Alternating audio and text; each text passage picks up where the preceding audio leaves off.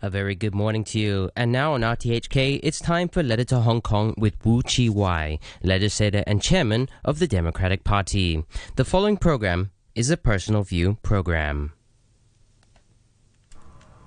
Dear Hong Kongers, the anti-extradition bill movement is now entering its 6th month. Not only did the government ignore the demands from the public, it has also turned a blind eye to police brutality. This has ironically united both peaceful and radical protesters, and they are all motivated by the hope that one day they can take off their masks and celebrate the demands being met. Unfortunately, there's only one demand met out of 5. An authoritarian regime watching over the shoulder of our SAR government complicates the situation, which makes for a long way ahead for the remaining demands to be met. When Xi Jinping met with Carrie Lam this week, he expressed a high degree of trust in her and fully acknowledged the work of her and her governance team. However, Chinese politics can be ruthless. One can still be stabbed in the back even though a moment ago one was highly appreciated by the leader. Lin Biao was formally recognized as Mo Zedong's closest comrade in arms, but was condemned as a traitor by the Communist Party.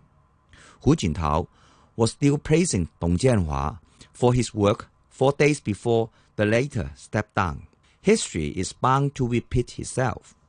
Hence, how long Carrie Lam can stay in power is still questionable. The communique released after the 4th plenary sessions stated that the Communist Party would uphold and improve the system of one country, two systems, govern the Hong Kong Special Administrative Region and Macau Special Administrative Region in strict accordance with the Constitution and the Basic Law, and establish a sound legal system and enforcement mechanism for safeguarding national security. However, the words high degree of autonomy were not mentioned. In contrast, the emphasis of governing Hong Kong seems to hint that Chief Executive will be tasked with the enactment of Article 23. Following first day's meeting, Xin Chongyao, director of the Hong Kong, Macau, and Basic Law Commissions, lay out the specific tasks and arrangements concerning Hong Kong, including how to govern Hong Kong in accordance with law, namely, enhance the system and mechanism over the appointment of the chief executive and principal officials in the SARs, enhance the system over the interpretation of the Basic Law by the National People's Congress, establish a sound legal system and enforcement mechanism for the safeguarding of national security in the special administrative regions, and support the special administrative regions in strengthening law enforcement. The selection and appointment system of the chief executive and principal officials are already clearly stated in the Basic Law. What more enhancement can there be?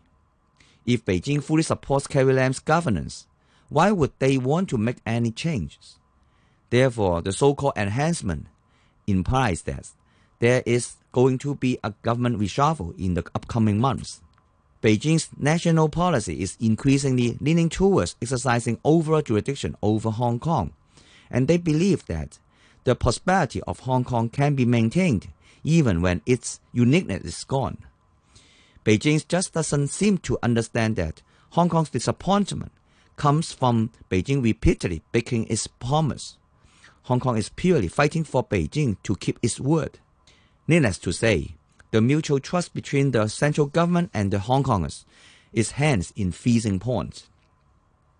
Since Hong Kong is an international city, if Beijing tries to take away the uniqueness of Hong Kong and adopts the same hardline approach to people's demand, Hong Kong could no longer keep our stability and prosperity.